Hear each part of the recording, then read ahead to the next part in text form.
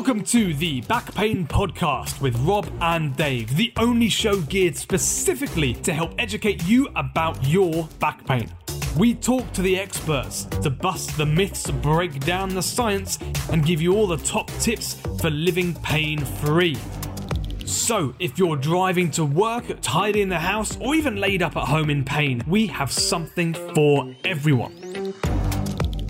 Okay, guys, so in previous episodes, we've talked about how to prepare yourself for an appointment with a specialist. So this is a physio, chiro, osteo, doctor, consultant, something that you're going to see about your back pain. We talked about things that you can do to prepare yourself, both mentally and physically, so that you're confident and ready when you're walking into the room. Today, Rob and I, we're going to be talking about questions that you can ask your back pain expert while you're there in the consulting room with them. A mental list or physical list that you can write out to make sure that you're asking all those pertinent questions to get the most out of your consultation when you're there. Isn't that right, Rob?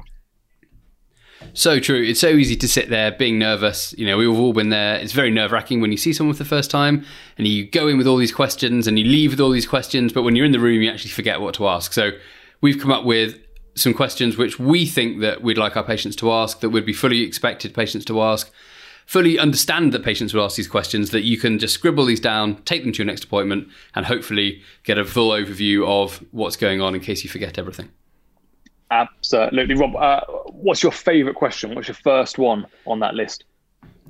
So my first one here is, what can I do myself to manage my pain? Now, this spins on a little bit from last week's episode when we spoke about self-management of back pain and why it's so important to kind of help garner those tools which you can help yourself to treat your own pain. So asking that your therapist, what can I do to help myself, is vital.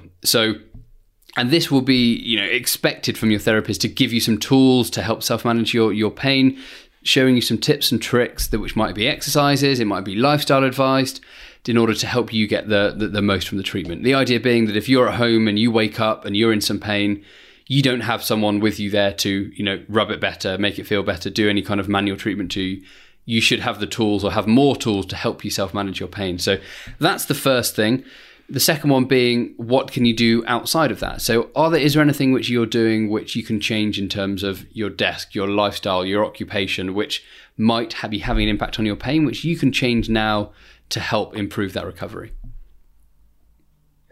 I love it. It shows a great active involvement from you as the patient as well. You're keen to get it sorted. What an awesome question to ask. Perfect. What about you, Dave? What's on your next list? Okay.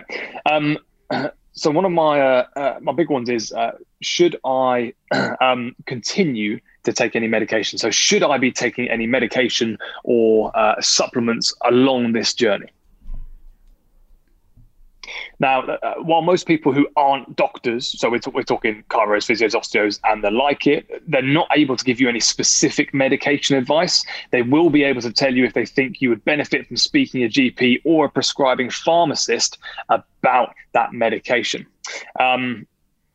This can be a really interesting route to take to make sure that your pain is as low as possible and you're in the best place to heal, get on with your daily activities and feel the best that you possibly can be. So although you might not be sitting in front of a GP or a pharmacist, they'll have some great advice on who to see next in order to confirm that.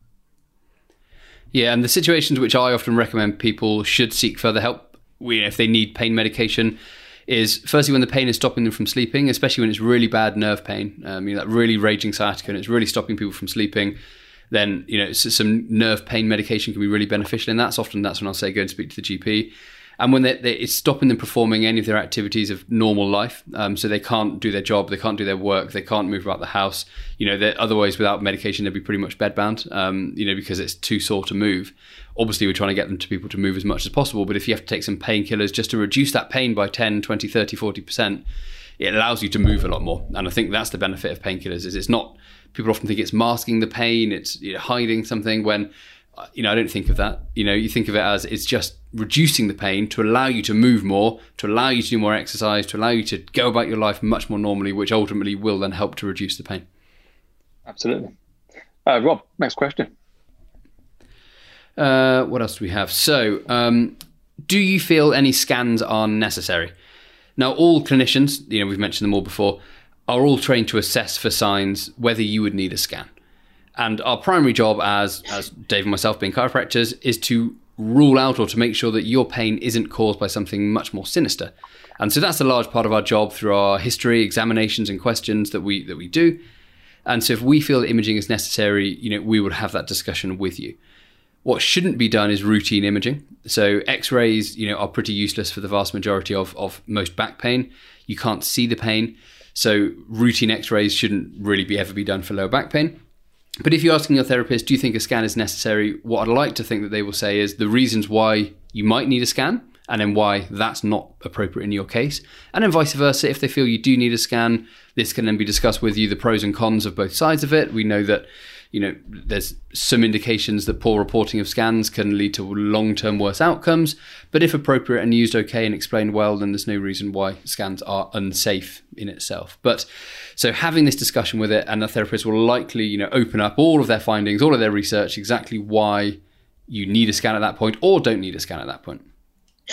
Absolutely. So there's got to be some very particular reasoning behind those scans. Yeah, and these are what we call the red flags. We had the episode on is my back pain serious, and that's what we're looking for. When we're having a scan, we're not looking to find pain. We're not looking to try and it's not a purely diagnostic procedure. It's to confirm what we already suspect. So we suspect something X, and then we have a scan to confirm that. You don't just do blanket scans to kind of have a look and see what the problem is. The issue being is that 99% of people walking around probably have got 5 or 6 things that will show up on a scan that could potentially be the cause of pain. So when that's not combined with a good history or a good exam, we're kind of back to square one, and it can make things almost even more confusing sometimes as well. Absolutely. Yes. Yeah. Okay. Dave, what's next on your list? My next question, and I like this one, which is how long is this likely to go on for? Now, whilst this individual thing can be very hard to predict, we do know that the vast majority of back pain does tend to get better in a matter of weeks or months. So sometimes just hearing this can be beneficial in itself. And now each of your clinicians that you're seeing will have a wealth of clinical and research experience to tell them the average amount of time it would take for someone of your age, condition, that's your weight and fitness and all that sort of stuff, your age, condition and pain levels, how long it would take for that to heal with their experience. So they can give you at least a ballpark figure of what you should be expecting. Now, look, your job as a patient is to do all the wonderful things that we tell you, to be as active as possible and beat that recommendation so you get to smile at the end of it. But that can be a great thing so that you have a recognition, that it will finish. This is not an ever-long problem. This doesn't need maintenance for the rest of your life. This isn't something that needs to be continually assessed, and there is an end in sight. But it also can be helpful if you're thinking it's going to be done by Friday so you can nip off on your skiing holiday and you've walked in the room with 20 years of back pain. It might not be as simple or as speedy as that. No, and that managing expectations is so important. And sometimes when you say to a patient, this will get better, it might be a matter of weeks and months, but it will get better. That's sometimes enough, and people will immediately even feel better just be told that they might have some false beliefs around you might have back pain for life once it started, or my grandmother had sciatica and it never went away for the rest of her life. Those type of beliefs that so many patients have, whereas we know that the vast majority of back pain will get better and will go away. Of course, there are exceptions to that, and there are people who obviously listening who might have had much longer term pain than that, but the vast majority will. So when you explain that to people, sometimes it's like a bit of a weight off a lot of people's shoulders. Next question, Rob. Oh, it's a good one. Could my pain be from anything else? Oh, I like it. Now, you'll probably ask practitioners this and watch the colour drain from their face. And I think we should unpack this one a bit. And the reason being is that whenever we are examining you, going through your history, we have what we call a differential diagnosis running through our head at all times. So when you sit down and you say, yep, I've got back pain and it's going down my leg, immediately we'll sit there and go in our head, okay, what can cause this? And, on previous episodes, we had that episode on differential diagnosis of what else could be causing my pain. So we'll start with that list and we'll go, okay, is this bone? Is this nerve? Is this muscle? Is this joint? Is this, something a bit more sinister? And as I said previously, our job is to make sure, firstly, that it's nothing nasty. So we'll go through all those questions to make sure it's nothing nasty. And pain is very, very multifactorial. There are so many factors that play into back pain. It's very rarely just one cause. But we will have that discussion with you. And if you're asking the questions on, could this be anything else? We'll explain to you why it is what it is and why it isn't what it isn't, if that makes sense. Have I just made that phrase? Why it is what it is and why it isn't what it isn't. Yeah. And the question, so when you're telling us that, yes, the pain is intermittent, it comes and goes, that for me is always a good sign as opposed to much more constant pain. You don't have radiating pain, you don't have pain going anywhere else, you don't have any history of any other medical conditions. These are all the factors which, tell us that, yes, this is relatively normal. Of course, there are always, again, going to be exceptions to this, and obviously this wouldn't be a medical podcast without me putting in a caveat saying, please take everything we're saying with a small element of salt. But any practitioner will be fairly comfortable explaining to you that, yes, there are possibilities, that there are other conditions that can cause back pain. However, you don't present like that, and this is why. So that should be, a pretty standard conversation to have with most other people, and that with most patients. And that will also give you confidence as to why you should move and bend and lift. If you're scared of having a patient last week said, oh, do you think it could be a fracture? Do you think I could have broken my back? And this was a young kid. And it was highly, highly unlikely. It didn't present like that. It was a very normal, non-specific lower back pain. And I said, this is very, very unlikely. But if he had that belief that he had a fracture to his spine, then I was going to tell him to do lots of bending and lifting and pick up this heavy kettlebell, he's probably not going to want to do that very much because he thinks he's got a broken back. Whereas if I say, no, that's not the case here. This is normal back pain, and it benefits from moving and bending and lifting. It changes that narrative, and he's much more likely to then go and do the recommendations if he's got the confidence that actually he's okay. So having that conversation is important. Whereas if we hadn't have had that conversation, he would have gone away with still kind of wondering that at the back of his mind. Absolutely. So knowing what it isn't is almost as important as knowing what it is sometimes. So striking those big scaries off the list. Exactly. Yeah, exactly. And that is a hard conversation for us to have and for you to have as well, because, and I think, getting into the weeds a bit, it's no one ever will want to say to you, this is definitely not X, because people will want to, to an extent, if we're talking honestly here, protect themselves a little bit, because there's always going to be rarer cases with this. Where people present slightly differently, and that's always the worry that we have. So very rarely will ever someone tell you that 100% it is not X, but we can tell you, with all the tools that we have at our what's the word I'm looking for? Disposal. All the tools we have in front disposal right now. We know with some certainty that it's not this. Well, look, Rob, as soon as you mentioned the practitioner looking at you, testing you, talking to you, is going through almost like a tick sheet in their mind, aren't they? If it's this, then it can't be this. If you've got that, then it's probably that. We're going through that probability calculator as we're taking histories and doing tests.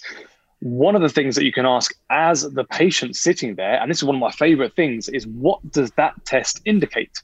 So if we're asking you specific questions or applying specific orthopedic tests, that's when we give you a bit of a wiggle and see if anything rattles.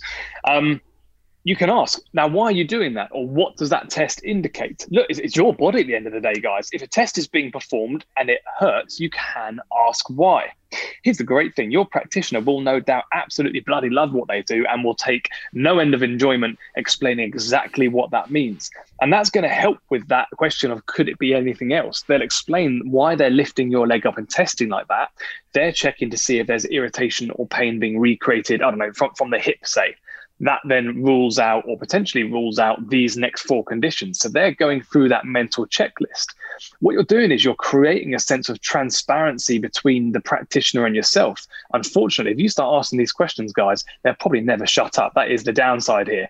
But I love as a practitioner nothing more than explaining what I'm doing as we're going through. It shows the knowledge of the person in front of you and working on you, and it keeps them on their toes as well. I like it. So yeah, what does that particular test indicate? Why would you be doing that? You're not questioning them and their skills. You're looking to be let in. It's not an offense to ask these things.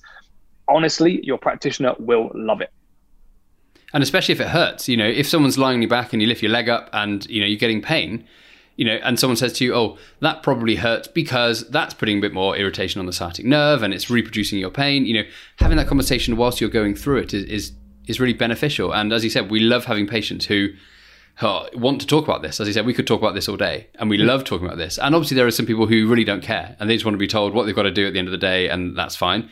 And some people really want to be involved in this. But the more active you are in that educational process, and the more you are invested in your health and recovery, it's a really positive, encouraging sign for us that you are wanting to get better and wanting to make that recovery and wanting to do something for yourself to be fully invested. That's it. You might be in front of that practitioner having tests and a history done for up to an hour. It's going to be a very sad affair if you're very quiet through the whole thing and no one's talking to each other. Get that communication open so you can visualize and you can actually see their thought process and their decision tree as they're working through.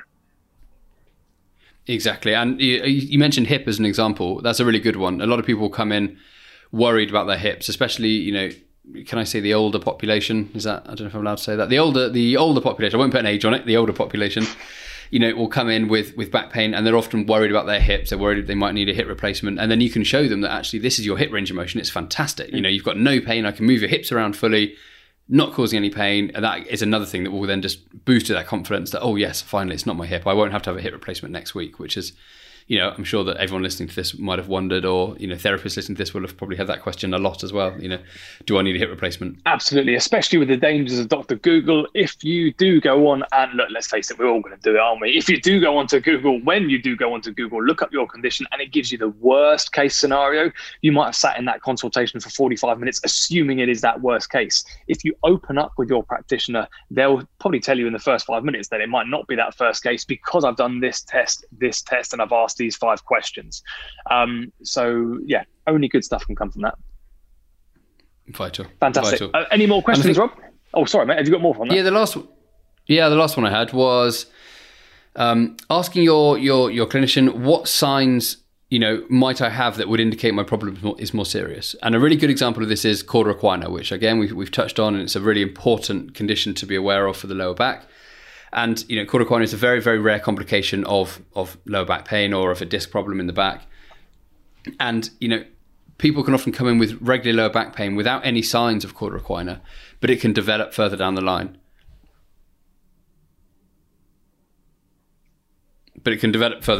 So being aware of what to look for if this starts to get worse is really important. So in the case of cauda equina, we've spoken about the change to bowel and bladder, the changes around the sensation around the genitals, incontinence, difficulty passing urine, as well as lots of other tests, lots of other signs as well. But if you're not aware of what these signs are, how are you supposed to know? How are you supposed to know if they're connected? So asking, what should I be looking out for if this is getting worse or progressing? Then you can then alert whoever needs to be alerted if you then start to display some of these symptoms. I love that. So it might not be that worst case scenario right now, but what do I do if I get there? Or how do I know that I'm there? Yeah, exactly. And it's that, capturing everyone, as much, safety netting is the term that we use a lot. Better giving everyone the knowledge, and then hopefully that you never have to use it, compared to not telling people and then missing out a few people. So, we should be, helping out as many people as possible to be alert of what signs are serious and need further investigation. Fantastic. That's the end of my list, Rob. Yeah, me too. I think those are the most important ones. If anyone else listening has any other questions which they feel that are really beneficial or really help to get the most out of a consultation, then that's what I would go for. Oh, I actually do have one, which we could probably do a whole episode on, which is known as the Kieran O'Sullivan test. And this is a test for a question for therapists actually listening, but also it plays a bit to the patients as well. And that is, you're asking your patient, when you get home and you speak to your partner, wife, child, grandmother, whoever sent you in, whoever you're at home with, and they say, what is wrong? What are you going to tell them? And then get that patient to relay back to you what you spent the last hour chatting about. And if they can't succinctly tell you what the problem is and how it's going to get better, then you haven't done your job properly. Because they should be able to walk away, and we should be able to walk away and know exactly what the problem is, how it's going to be fixed, how long it's going to take, what they have to do about it straight away. That's the key, most important information at the end. And that kind of, from the patient perspective, I often, like it when people say, okay, what do I have to know from today? Or like, if I walk out of here, what's the one most important thing I have to remember? And that's often another one which someone asked me that a few weeks ago, and I thought, that's a really good question, actually. Okay, here are the highlights. This is what you have to remember. The 3 most important things to take away from today. Highlight really at the end. So just that recap at the end is really important, because often you can go over all this information and then you might do a load of treatment, do a load of exercises, and then say goodbye, and you kind of forget the recap at the end, and then you've had a chat about the football throughout the session and forgotten about all the other stuff. So having a little highlight reel, knowing what you have to remember, knowing how you're going to explain this condition to your partner at home is really useful. So therapists out there, Kieran O'Sullivan test. There must be some sort of royalties we have to pay for that, but the Kieran O'Sullivan test. So ask. I'm pretty sure it's the Kieran O'Sullivan. If it's not the Kieran O'Sullivan test, I've really messed that up, and I really apologise. Or is it? So apologies if anyone listening. Yeah, if Kieran, if you're listening and it's not you, then thank you. I apologise. I'd take it, mate. Just take the applause. What's the 3 most important things that I've told you today? If you're a patient, though, if you are in front of a practitioner and they haven't done this summary, do you know what? Give them a summary. Report back to them the 3 things that you've taken away. So you've told me that I've got sciatica being caused by an irritation of my lumbar nerve. You want me to do some gentle flexion extension exercises, and you want me to walk and exercise every 3 hours. Is that correct? Give them a summary. If they say no, or if you've maybe misheard something or misremembered, they'll update you or correct you right there and then, rather than taking home those misbeliefs or unheard things. And it's a much, much smoother transaction, and it shows that you're on the ball. Perfect. Yeah, I love that. I really like that. Brilliant. That's us. Rob, thank you for joining me. No worries. Thanks for this week's episode. I've enjoyed that one. I think that's a really useful episode for a lot of patients to hear, actually. So jot down those questions, write them down, take them into your next consultation, and ask these questions. And be a prepared patient, be active in your own recovery. It's only going to help you out in the long term. Love it. Goodbye, guys. Awesome. Well, thank you everyone for listening, and we will catch you next week. All the best. See you.